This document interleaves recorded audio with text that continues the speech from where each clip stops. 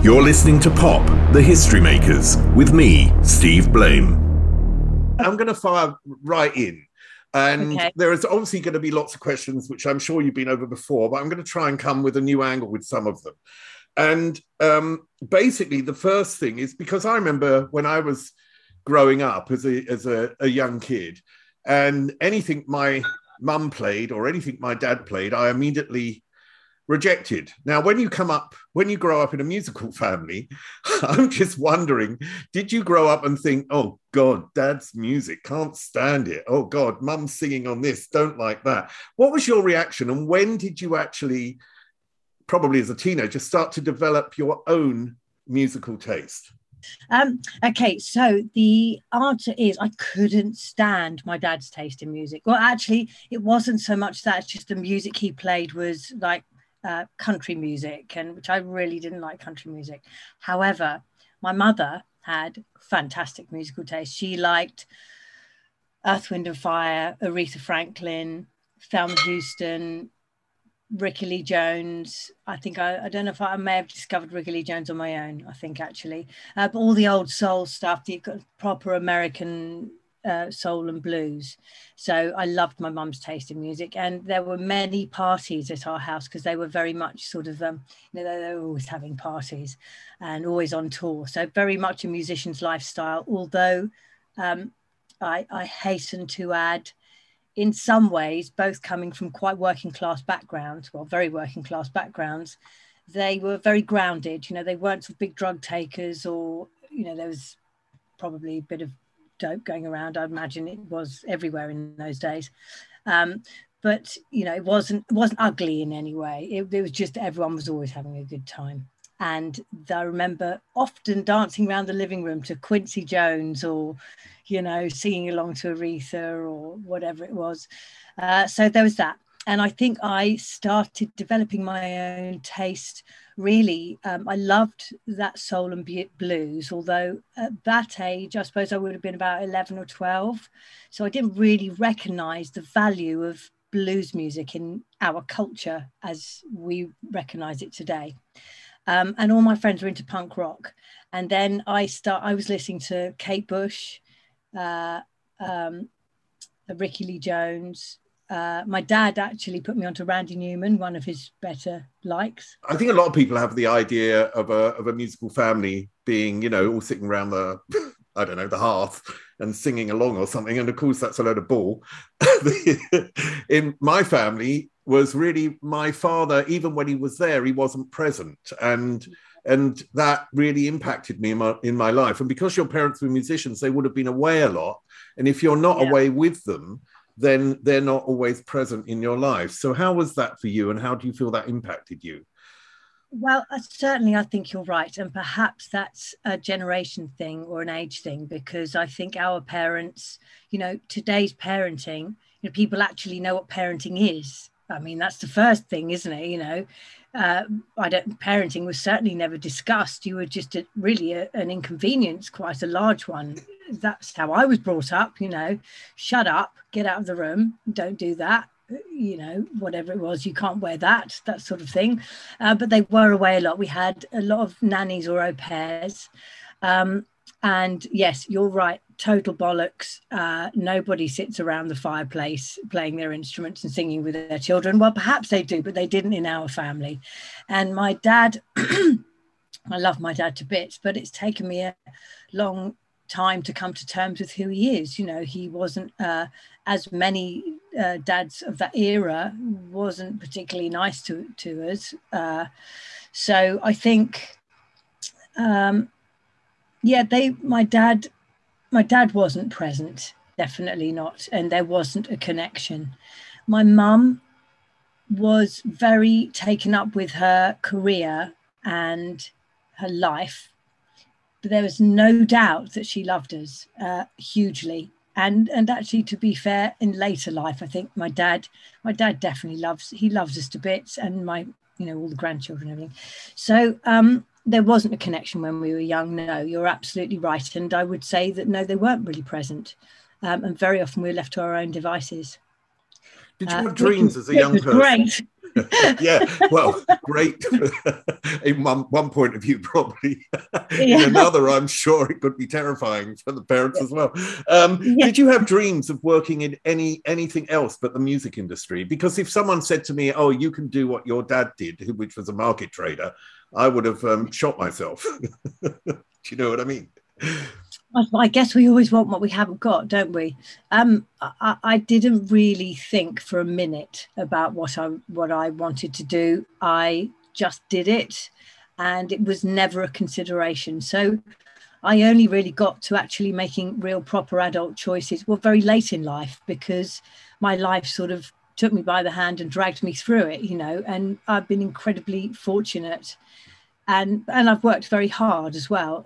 But I now, because I can't sing, and I see how real life affects people, real life, going to work in the same job for 50 years, real life, having that taken away from you, having a pension taken away from you, getting ill, not having traveled, you know, real life's pretty fucking grim, isn't it? Let's face it, you know.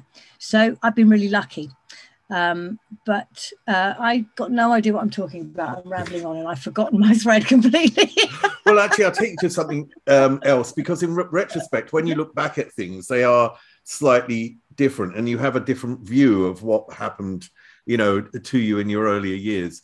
And your father had a recording studio, and quite some famous people would record in that studio, and you would presumably be there, maybe meet them, maybe hear them recording and so on. Yeah. Who was there? And are there any people that you look back on and say, oh yeah, that's where I grasped this. That's where I understood this about a recording process, or about how a voice is used, or how, I don't know, how to phrase things. Yeah.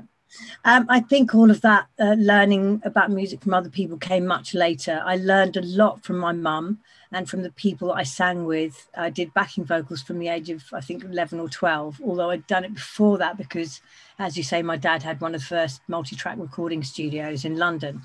I met a few people, but really, you know, celebrity was of no interest to me whatsoever because I was a child. And the people that I remember, we had an engineer at the studio called John Wright, and he used to drive a black Rover 100, and he used to teach us to make little insects out of soldering wire.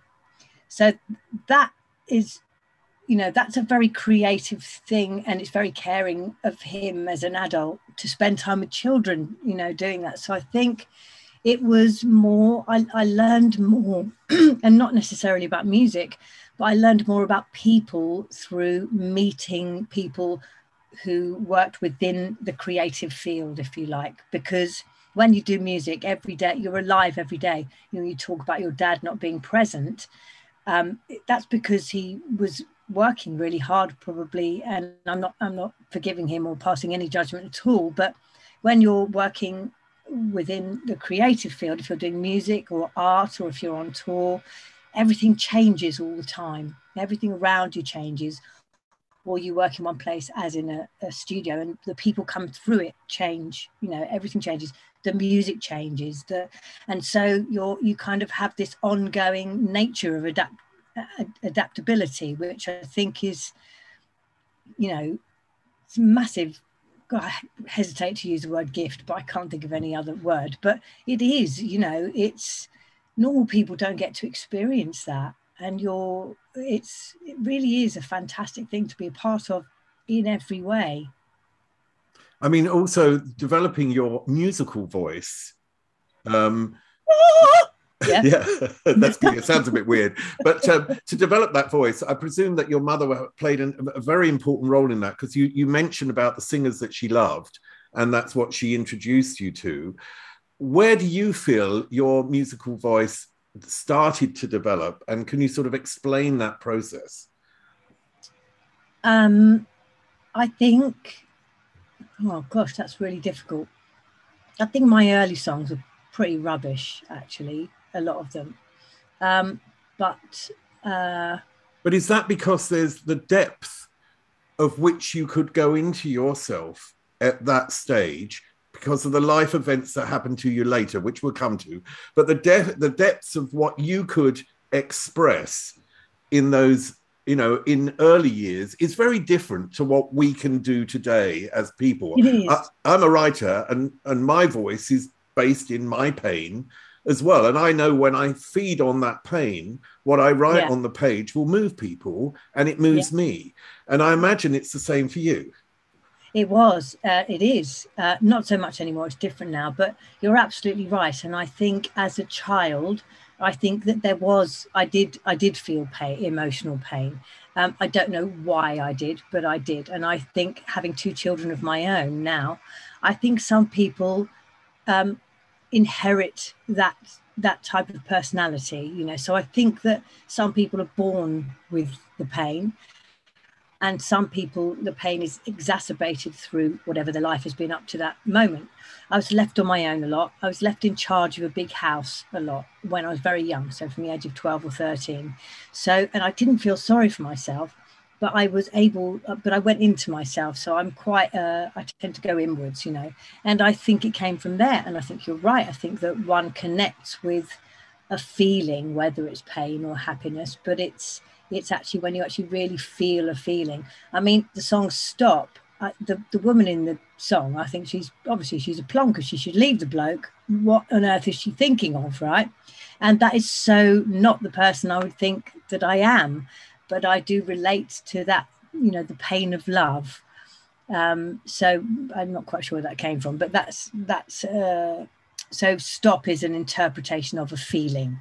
And I think that all songs are interpretations of feelings, aren't they, as you say? And when you connect with your own feelings, other people can feel that. That's how I see it, if that makes any sense.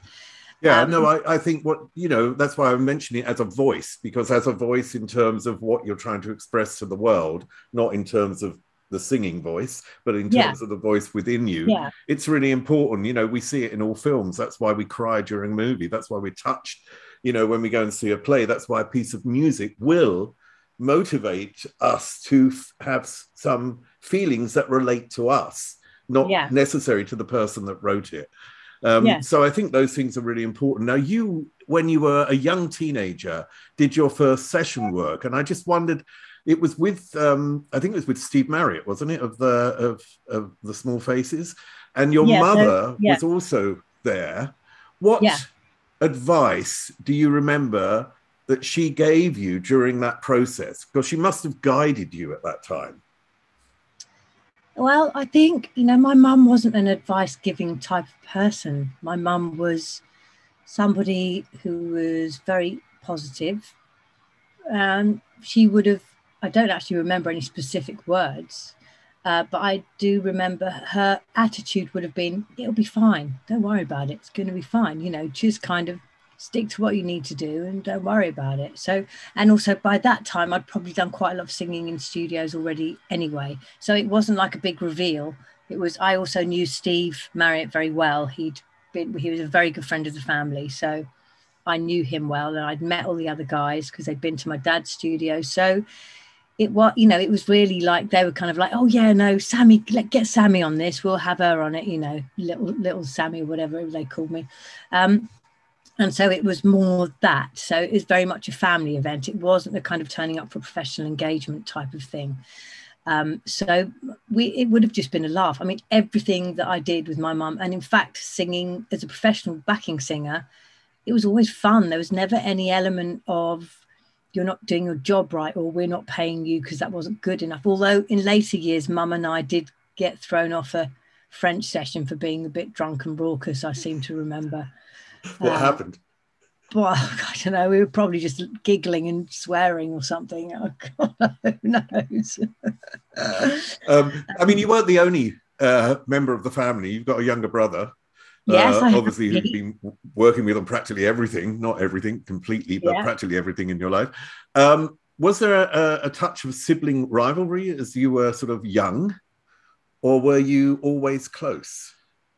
We weren't always close. We got on okay, but we each had our own friends.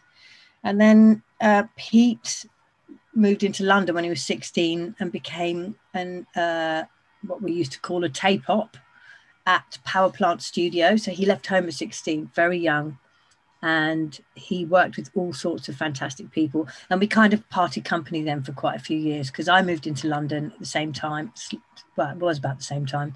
I was 17 because I'm a bit older than him. And I just did session work and wrote songs and did a bit of cleaning and a bit of waitressing. So that was that. And we were both in London. And what happened was I signed to A&M Records, which took a long time to come about, because the guy that I wanted to sign to, Brian Shepherd, was at Phonogram, and then he was leaving Phonogram, and it took 2 years. So they told us they were going to sign us, and then we were hanging around for quite a long time. And then basically A&M, Brian and Chris Briggs, put me into the studio with a lovely producer called Pete Smith, who did Dream of the Blue Turtles. He's a great producer. But it was very much it sounded very sessiony. It was the top session musicians, all of whom are still great friends and lovely people. But it felt a bit clinical to me. It felt a bit sessiony, if I'm honest. And Pete saw it in a different way. I think he saw it more kind of a bit heavier, a bit rough around the edges. And we kind of talked about it. And I would have been 20 at this point, 21. And then we started working together, and then we started to realize that we got on really well, and we worked very well together. So, yeah. So when you say that was a bit sessiony, how did you move away from that? What was his role in that, and how did you actually take it away from that area? Well, I think Pete's he's very much a self-taught musician. And he's a guitarist, so obviously has to be centre stage. So that was me out of the picture straight away. No sibling rivalry here at all, Steve. So it was a bit rockier, really. And he'd been working with some different people. Also, my foster brother, Richard Newman, who's Tony Newman's son, who used to play with T-Rex and Bowie, and he was a session drummer. He was playing with the Everly Brothers. So that was Uncle Tony, who was bonkers. And Rich was also living in London, and he is the most amazing rock drummer. He played with Rory Gallagher. He's recently played with Paul Rodgers. He's a fantastic drummer, real energy about him. And so basically we treated it more like a band situation, if you see what I mean. So we rehearsed up the songs as a band, and it was a bit less overdubby and more bandy. But we used some of Pete Smith's tracks as well, so it was a real mixture. Had you been writing? I know you've been writing poetry. Did you start to write poetry when you were young, or is that something that came later? I'm just wondering how that process of writing lyrics and writing songs, where that really came from and where that started. Well, I think really all of my songs, you could say 98% of my songs from day one have come from the words. And I think it's taken me quite a long time to actually, as you say, find my voice musically, because I didn't really have a concept of genres. And I know that sounds a bit mad, but I didn't think, oh, no, I want to be a blues singer, or no, I want to be a pop singer. I wasn't keen on popular music, which was the 80s, wasn't really that keen on punk rock. I didn't quite get that. I loved the fashion and some of the attitude, but I was quite a gentle person, really. So I was writing philosophy, a massive Stevie Wonder fan. So I think I kind of picked up on that kind of spread the love vibe in music, so it was about creating music that had an idea and a philosophy behind it. And so the words were really important to me, and that's what came first. The words always came first, and then the music came afterwards. And it took me a long time, I think, to understand musically songwriting, how to craft a song and how for it to work musically. I mean, if we go back though to that first album, the first single off that album didn't really move too much. And I remember that you've told in interviews that even when Stop came out, that I'm not sure if it was when Stop came out or it was when the first single came out, that the BBC didn't play it. No, yet not you were played in yeah, Europe. No. Sorry? Yeah, that's right. Yeah, no, that's right. That's right. The BBC didn't pick it up. They didn't pick up any of my music. I think possibly had something to do with the fact that my dad and Uncle Tony were blacklisted by the BBC because they went to, I think it was the Eurovision Song Contest, and my mum and Tony's wife were doing backing vocals. And I got this vague idea of a story where they went into the Grosvenor House Hotel and fish hooked all the tablecloths together and laid them on the floor. And then when everyone was sat down, they pulled them tight so that when the waiters came round, all the tablecloths came off. Now that could just be a completely made up story, but that's what I heard. And I think my dad may have possibly misbehaved. And so, you know, the BBC have never really wanted to play my stuff. I mean, it's different now because obviously I've known a lot of these people for years and obviously have been on radio shows and stuff.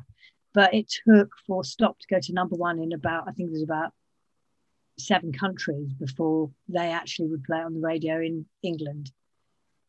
So but your success initially was in Europe. Have you ever thought about why it was Europe that took to you? I think it was because the record company worked bloody hard at marketing and promoting it. I don't think that success in music, if I'm really honest, has got that much to do with the music. I really don't. I think that if a record company picks something up, they can sell it if they want to. Depends on whether they've got a strong opinion about something. I don't think I probably didn't do myself any favors because I was quite outspoken and I didn't think I was, obviously, but I certainly wasn't. I was like, well, no, I'm not doing that. That's rubbish. Why would I want to do that? You know, so it's kind of, wasn't really up for playing the game. Didn't care if I was famous or not. I wanted people to hear my music, but I was very happy that I'd made a record and I didn't really care how many people heard it. So from their point of view, I probably wasn't an awful lot of use. I mean, you were played to death with Stop on MTV around Europe. You know, that was, you know, I remember that vividly because obviously sitting in the office, I'd see you, you know, 20 times a day. How did you feel about that image of you? Because a video, you know, a 3-minute or 4-minute video presents the image of an artist which is in that video and reinforces that particular image. So for the wider public, you are that person, as Madonna was that person in Like a Virgin. Do you know what I mean? It's like, it is this reinforcement and it may not be the person. So I just wondered how you felt about your image in the video and whether that felt like you at all and if that was uncomfortable then. I love your question, Steve. I love this. This is great. It's really like, you know, obviously your years at MTV or just in the music industry, it's just great. You're completely connected to it all. It's fabulous. I love it. Thank you. So basically, when I first went to the record company, I was a bit goth, what would have been goth, although such a thing didn't exist. But I loved vintage old long black clothes. I had a big black floppy hat I used to wear. And I was incredibly shy and really didn't like myself very much, you know. So actually this whole thing of, you know, and makeup, I had a couple of bad experiences with makeup artists who were like, oh God, you know, what we're going to do here? Because I never went to the beauty parlor. I didn't give a shit about whether I had hairy eyebrows or, you know, I just wasn't where my priorities lay at all. So I found the whole thing quite difficult, but, you know, I'm a quick learner. And I realized that, you know, I was in it. This is what I was doing. I was promoting a record. It's a business. I am now a can of beans. So I need to behave and do as I'm told because this is my job. I've signed up for this, you know. So I think the image of me in Stop has got absolutely nothing to do with me at all. And it does not in any way reflect who I was at the time. Do you think there was a certain naivety on your part in terms of knowing what considering, you know, what your parents did, knowing what the music industry is or definitely was at that point? I don't know if it is because I'm not really that involved in it, but you know, if that really was that and that you were actually quite naive to expect it to be something different. I absolutely was totally naive. I had no concept of what the music industry was. I lived with music and musicians. I didn't live in the music industry. It was a horrible shock. It was a really horrible shock, because I'd seen, I suppose the most I'd seen of it was my dad and his attitude towards publicity, which he didn't really like it. But he was basically like, you don't show the bastards anything. You don't give yourself away. You don't tell the truth in interviews. You don't, you tell them what, it's all an act. Whereas the first thing he said to me was about our meeting. And I suppose what I took away from my dad's attitude, which I do understand, and I think it provides a safety net, and it's sensible, actually. It is sensible because it draws, it gives people boundaries, which is good. But for me, and I know this can sound incredibly hippie, but every person that I meet is there. You are you, and I am meeting you, and that is, to me, valuable. And because I'm not doing it to further my career, because I was actually, because I was working for a record company, but from my own point of view, what was more important was how I was spending my time and whom I was spending my time with. Does that make sense? Yeah, you said something very interesting there. You said, I was working for a record company. Now, that's maybe the reality, but that is, to me, it's a weird thing to say. Is when it? When you're an artist, it's like, I don't know, it's like, fucking, this is me. This is what I want to do. But actually having the confidence to do that I didn't have the confidence to do that. I was on the back foot already because I didn't look the part, I didn't act the part, and I didn't want to do the things they wanted me to do. So everything was a compromise and a battle. And when when you make music and you write songs, at this point, I should say, I'd been to America to write with people. I'd written with lots of other people. I'd collaborated with people. I'd been working with musicians. I'd been doing music for, let me think, probably 6 or 7 years already. And I think it was a shock because they just weren't interested in music, and they didn't know the first thing about it, as far as I could tell. They didn't know when something felt right. And when you work in music, it's really important that it feels right, because it's not like working in an orchestra or you're making it up. If you go in to do a backing vocal session, you usually write the backing vocals, you usually create the backing vocals, and and that's how it was. So to have it sort of formularized and set in front of you, and it's like, you can't do that, and you can't do this, and you have to do this, and you have to behave like that, and it wasn't that I was a difficult person, but it was a shock. Is that what happened with the second album? Because there must have been enormous pressure on you to come back with another stop. Well, I think they wanted that. And to me, that seemed incredibly short-sighted. I did, however, write at least 3 rocking blues soul ballads, which are really good. And, there's someone outside my window, Steve. I don't know what's going on. Give them a wave. I'm going to shut the window. There we go.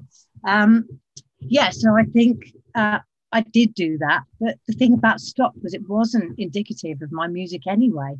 It's the one that they picked up on, but it was the odd one out, definitely.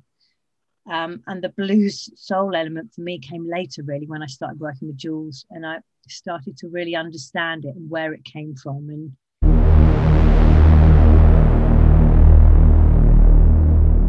one thing we have in common, and this is a tough one, it's a tough one for me as well, is I nursed my mum, who had cancer for 3 years. She had lung cancer.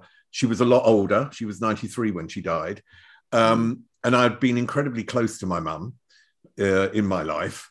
And in the last 15 years, I live in Germany, and I would travel backwards and forwards and look after her. And it grew and grew and grew until I lived there the last 3 years and accompanied her until the moment she died. So I went through that whole process. And I hope this isn't difficult, because I do find talking about it valuable for me as well. That when her diagnosis came, I mean, I was with her when her diagnosis came, and it's obviously incredibly difficult for the person when they get that diagnosis, but it's also incredibly difficult. And I would imagine it was also incredibly difficult for you at that moment, because like me, I was trying to be strong and trying to say to her, okay, you know, like, there's still time. Hopefully we can enjoy these things and all that sort of stuff. And at the same time in my head, and I wondered if that was there with you, that I was thinking, shit, what the fuck am I going to do without mum? And I just wondered if you went through that whole process as well, and how you remained strong, or did you manage to talk about it with your mum? Well, yes. Okay, so where do I start with this? It wasn't, so my mum she was 50 when she died, so she was very young. And she only discovered she had cancer because I made her go to the doctors. I said, you've got to go. That's not right. Go to the doctors. And she went, and she was diagnosed with bowel cancer. Now, my mum and I, we were very, very close, and we worked together a lot, and we had a filthy sense of humour. And when she was diagnosed, I can't remember the time scale, but around that time, we got pissed one night and we wrote 3 pages. It was basically, you know, it's like, well, Mrs. Brown went to the doctor with her piles swinging gently between her left thighs. And, you know, it was absolutely, the whole thing was hysterical. So basically, completely different to your experience. We both completely took the piss out of it, is what happened initially. And then I think my mum was she really wanted to be happy all the time. She very much felt strongly that there was no point ever in being negative. She was completely positive. She changed her diet. She looked after herself, but she didn't want to read about it. She didn't want to talk about it. Myself and my brother said, look, it would be really good if you did this is a bit further on, if you did just go and do a bit of counselling, you know, or see somebody. And she went and she came back. She said, I'm not bloody going back there. I said, why not? They said, they made me cry. I'm not doing that again, you know. And it was like, because, you know, she hadn't necessarily had a really easy time of it. So I think she basically ignored it. Mum basically ignored it. And I think that when she just lived her life to the best of her ability outside of what she had to do. So she had bowel cancer and they operated on that. And then they found she had secondary liver cancer, which is what killed her. And she just remained very positive. She knocked up a whacking credit card bill by buying dresses from Vogue, which I think she left for my dad. And she just blipped. I remember her being because she had health insurance, which I don't have. But she was in the London clinic, and she'd be there with all the magazines that hooked up to her chemo, you know, which made her so very ill. And she'd be there, and she'd be going, and she'd flick through, and she'd go, pass me the phone, because she had a landline, obviously, in those days. And she phoned up Vogue. She said, "Yeah, I want to buy the dress on page 195. Yep, £2,000. Yep, that's fine, in white, thank you. Yes." And she literally it was like, bollocks to you, cancer. I am gonna really live my life. And she did. She looked amazing. She carried on singing. She very publicly dealt with her cancer in Holland. I've seen excerpts on TV shows. Yeah, I've been watching them, and quite, you know, I felt like, oh God, that's a really tough, in a live show in front of a live audience, to ask about someone's cancer when clearly, and you can see in your mother's face that she's presenting hope, but at the same time you have this feeling she knows. Do you know what I mean? Yeah. And that, yeah, she said something like, well, they said there's nothing that can be done, but there is another treatment. So she was grasping onto a little bit of hope, which I experienced with my mum, that everything was always this little bit of hope that it isn't going to happen. And I thought, wow, that she's a powerful woman to be able to deal with that situation and sing on a show. Yeah. Do you know what I mean? Yeah. Yeah, she was. She was amazing. And you know, she really had no confidence. And so she made her last years really count. She really did. And in Holland they have there's a couple of places, and it's called the Vicky Brown House, because she became quite famous in Holland. And it's a place where people can go to talk to other people with cancer, to discover alternative therapies. And actually, I think, you know, I learned, I mean, I was very angry after my mum died, and I've seen a couple of interviews that I did where I was like, whoa, you know, you are really struggling there, you know. But I did learn a lot from it. And I think when your life is hopeless, when really there is not going to be a happy ending, what are you going to do? Are you going to go, oh, well, it's going to be a bad ending, I just won't bother? Are you going to go, well, I'm just going to crawl into a hole? No, you're not. You're going to do positive things that make you feel happy and that are good.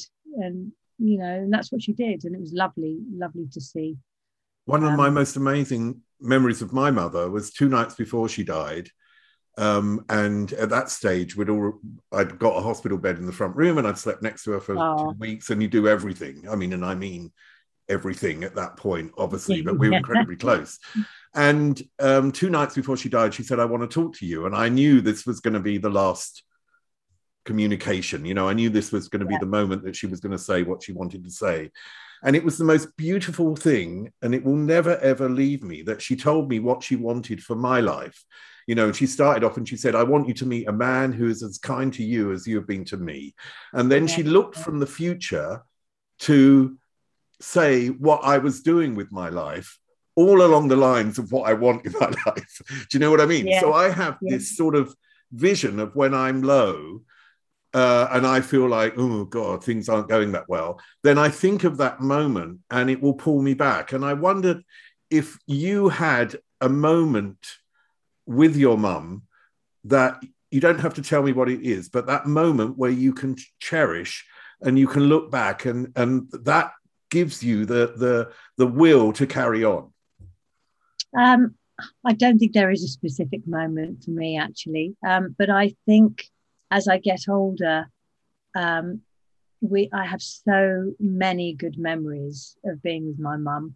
And I think what happened for me was when she died, a part of her, this sounds really bad, but a part of her lived on in me, you know. So I started to recognize her in myself, almost like she was inhabiting me, you know. And I think, and it's definitely a subconscious thing. I don't think it's a conscious thing. So whether it's my own brain doing that for me, or whether it's a real thing where part of my mother's spirit does inhabit my body, I don't know. But, you know, it's fine with me because it means she's there.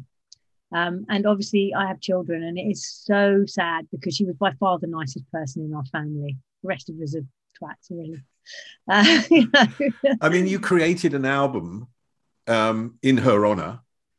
I did. Afterwards, 43 minutes, which I was listening to this morning, and it completely moved me. God.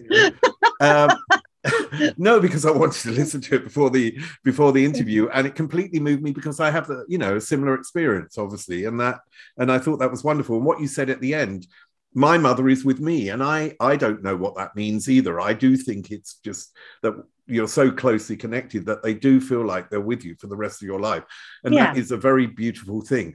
One thing that I had afterwards was a complete reorientation. Because your parents, if you imagine like being on a train and your parents, and I think your closest parent is the train ahead.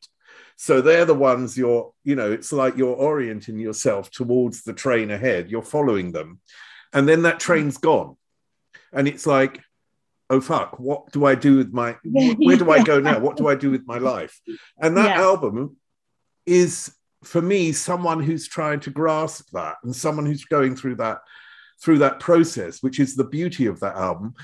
Was it, you mentioned that it was hell afterwards, and these interviews where you don't even sort of recognize yourself today, but was that a moment of reorienting yourself and really like deciding what to value in life had changed?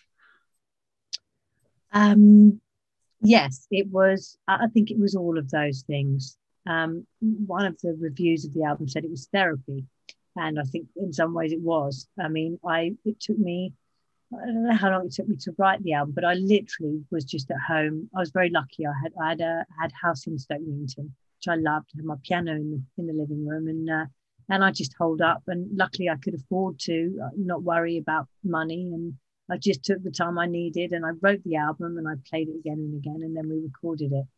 Um, but uh, I think it's quite interesting lyrically because, as you say, it has got everything in there, hasn't it? You know, and strangely, 43 minutes has been by far the most the most I've been connected with my audience. So I get a lot of letters, and certainly at the time.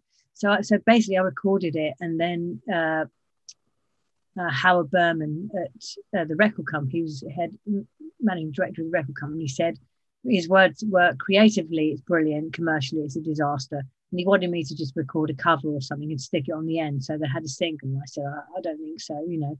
So eventually, so we couldn't get the album back, but I was a recouped artist. So eventually, because my manager was arguing with the people there and blah blah blah, and I just went in one day and said, look, Howard, I said, I don't think we have a future working relationship.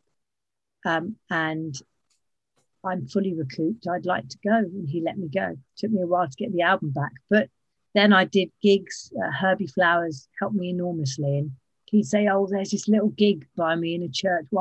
Should we go and play a few songs off your album? Because he played on the album. So I did little bits and pieces like that. And then what happened was that really grew. It never sold loads of copies, but this connection with the audience group, because as we talked about before, the pain in whatever form it was in the album. And actually, I think people, and certainly for myself, if I listen to music, I want to hear the essence of the person that I'm listening to. And people just really related to it because, of course, everybody loses somebody, you know. So it was an interesting, really interesting thing to look back on now, you know. You I don't know if the word retreated is right, but you retreated into family life after that for a while. And I don't know if that's the right word because you sort of went off and had a family. Maybe that's the fairer way of saying it. Yeah. But it was, you know, and how important was it for you to be the mother after having the mother that you had? Well, I think I don't think I did. I didn't retreat. I retreated from music industry life. I think what happened was basically I realized throughout my mum's illness, so before and after she died, that what I was doing wasn't me. You know, I did a lot of promoting. I mean, I was 3 years on the road promoting stock. It's a lot, you know, 20 interviews a day, all over the world. It was hard work, had a great time, but I didn't do any music. And I think I just knew that wasn't what I wanted to do, regardless of whether I was successful or not. So basically, my musical life, I still kept writing. So I was still writing and working. And so, and of course, the Pink Floyd thing came up, which was great. So it wasn't having children, I would say, really was a chemical decision rather than a psychological decision. I was ready to have kids. I wanted to have kids before my mum died, but that didn't happen. It took me a long time to get pregnant. So I didn't have Vicky till 1993 and then went on tour with Pink Floyd in 1994. So I was still working. I didn't kind of withdraw, if you like, at any point. Was the Pink Floyd tour a sort of supportive environment? Because as you know, I know Durga, who I adore. Oh, right. I mean, Durga's yes. Durga's a toughie. You know, there's no doubt about it. Yeah. She's opinionated, you know, but she's one of those people you can't ignore. And, you know, she's got a wonderful heart. And I can imagine there was sort of almost like it's somewhat of a family atmosphere because Dave Gilmour is actually a very nice person, you know. Yeah. So, so the manager and the tour manager, Steve, what's his name? Pink Floyd's manager who's dead now, Steve O'Rourke, and Tony, what is the matter with my brain? I'm getting old, that's trouble. Anyway, basically, they didn't want me to go on the tour, and I got phone calls from both of them. But Dave, because Dave asked me, this was the third time I've been asked to do Pink Floyd, and I really wanted to do it. But each time he called me, I had other things, and I'm not a person who will cancel everything. I'm like, I've agreed to do this, so I'm doing this. So it never happened. I'd worked with Dave a lot. I'd known him for a long time. And I'd done the backing vocals on the Division Bell. So anyway, I said, look, fine with me. I said, but I'm not doing the tour unless my daughter can come with me. She was 3 months old when we did the album. They were like, you can't bring a baby on this tour, blah, blah, blah, blah, blah. And they're both lovely men, both of them. Tony Howard, Steve O'Rourke. And I did end up going. And actually, Vicky was just the joy of the tour. Everyone loved her and we had a great time. Durga was kind of partying quite a lot at that point. So her life and mine didn't really, I mean, obviously we got fine and the tour was fine, but I did get very close to Claudia because Claudia was a bit more of a stay in her room. She's a bit slower. She liked to join. So we'd go out for walks with Vicky, and she's very Peckham. She very sadly died. I don't know if you know, but a couple of years ago now, way too young. But we got on great. And yes, it was, they really looked after us. And there were lots of other kids on the tour. So Nick and Nettie's children were there, had 2 boys. Dave and Polly were just getting together, but Dave's kids were around as well. So, it was a family atmosphere. We were very looked after. It was a great thing to do. How do you see your development in your albums over the years in terms of their musicality? Because you said you look back and you see the Stop era as I'm gonna choose a word for you, but it isn't really right. Sort of more bubblegum in relation to what you do today. So I'm just wondering how you see your own musical progression and how you value your own music today. And do you find the latter stuff much better in your own terms than what you did earlier? No, I think what we're talking about here is production values. I don't think my songwriting has changed that much. I think hopefully I've got a bit better at it. Wait till you hear my new stuff. But it really is about production, isn't it? And I think I was so sort of. It's quite interesting when you're a sort of blossoming singer-songwriter, which I saw myself as a singer-songwriter. So Joni Mitchell, I didn't mention before, but a big fan of singer-songwriters from a very early age. But the record company, it just wasn't fashionable. So Stuart Horner, my publisher, who I'm still really with now, sent me over to America, and then hence I wrote Stop and some other bits and pieces. But I think I've become much more aware of genres as I've got older, and I think that it's a shame that there's not more creativity within record companies, where they can, rather than trying to get the artist to do something or criticizing them, they focus on one particular aspect of what they do and say, look, why don't we do an album? I mean, because Stop was all over the place, I mean, they said to me, it's too mixed. Although I think it's one of its strengths, but there was jazz, there was kind of a bit of sort of country, there was dance music, there was, So I would have said, look, how about we've got Stop, why don't we do a blues album? Because that is then something that the artist can relate to and focus on. Does that make sense? Yeah, but I think really what you're talking about is production values, and I think that I just was never very confident. I really only got my confidence when I started working with Jools Holland, and he was very good for me as a friend and still is. And encouraged me to be who I was, which hadn't really happened up until then. And as close as I am to my brother, he's a very strong personality where music is concerned.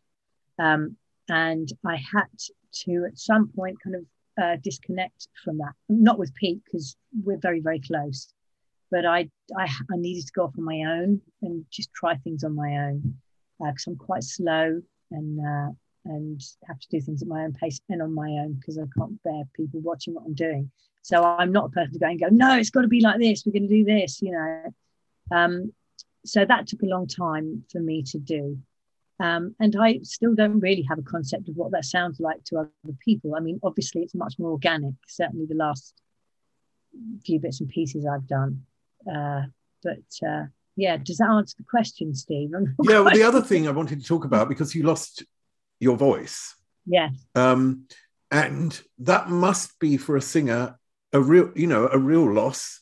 It's a really big thing if you're a singer to lose your voice. And I just wondered, in essence, how you have come over that and be able to say, okay, I can move on from this and I can still do things without having this, what has been special to me my whole life, which is my voice.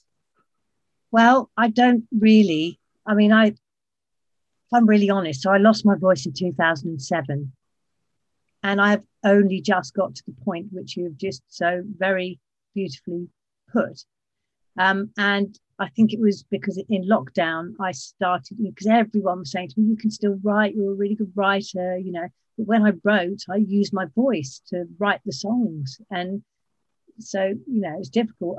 But I've been teaching ukulele since 2010, which I love, but which hasn't been great for my voice and still isn't, because I have, even if it's really bad, I have to sing to get them to play, because people who are not musicians, they don't just suddenly pick up and sing loud.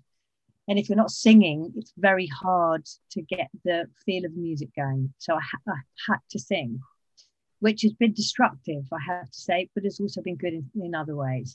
But in lockdown, what happened was I got back in touch with my friend Danny Shogger, and I said, we've been talking about writing for ages. And he's always been great with me. If things have been difficult in the past and I've had trouble with doing vocals, I mean, Pete's fantastic to work with as well.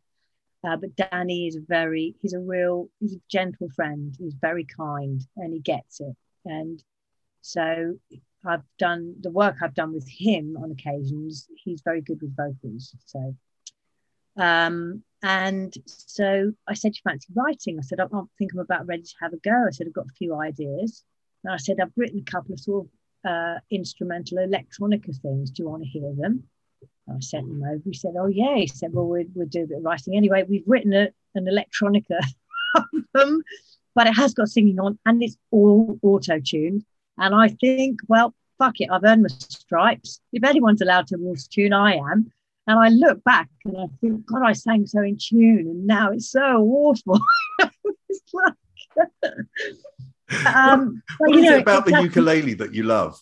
Tell me what it's an odd, it just seems, well, I don't know, maybe it isn't an odd choice, but in my head it's sort of like, oh, the ukulele, it's an odd, and I know it's sort of in, isn't it? Oh, there you go, Sam Brown on the ukulele. Yeah, come on. All right, so you could play anything on the ukulele. I haven't got my glue on now, so I'm going to be a bit rubbish, but you can play, let me think, okay. Oh, God. So what most people do is they go for a pop song that they want to play, like Baba love, excuse my voice, Baba happiness, hello loneliness, I think I'm gonna cry. All right, okay, so you've got that. That's your obvious thing, 3 chords. Wow, I can play an instrument, and that's brilliant, hooray. But then you can do things like, see if you know what this is.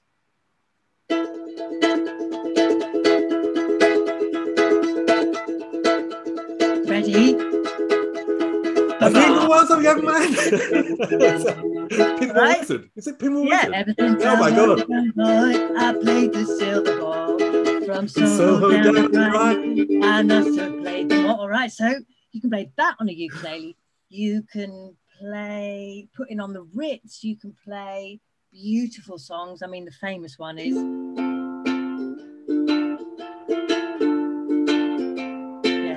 Though the days are long, twilight sings a song of the. So you know, there's so much you can do, and I think it's a really lovely way to learn music, because learning music, there's so much you have to learn. There's chord structure, there's, you know, what a chord is made up of, there's strumming patterns, because essentially, like a guitar, it's a rhythm instrument. And I suppose what really got me doing it was I couldn't play it. So because I couldn't play it, I was learning, and a couple of people said, can you teach me? So I was like, well, yeah, but I don't really know what I'm doing myself. So I've learned with my pupils, and it's been great fun. Good fun. You can't take it too seriously, though, obviously. That's brilliant. It's brilliant to have an outlet and to be able to do something creatively, because you obviously absolutely need to express your creativity today as well. And one thing you said at the beginning was that, you know, that sometimes life can, you know, give you shit. And, you know, you've had your fair share throughout your life. But I started with something which I want to say again, that I really do think one thing you haven't lost, and you may have lost your voice along the way, but one thing you haven't lost is this innate warmth and kindness. It's still there. And it was lovely to talk to you. Thank you, Sam Brown. Lovely to talk to you. Can we go for a drink one day, Steve? Up there is an interview I recommend. Down there is where you can find all the podcast interviews. And here is where you can connect.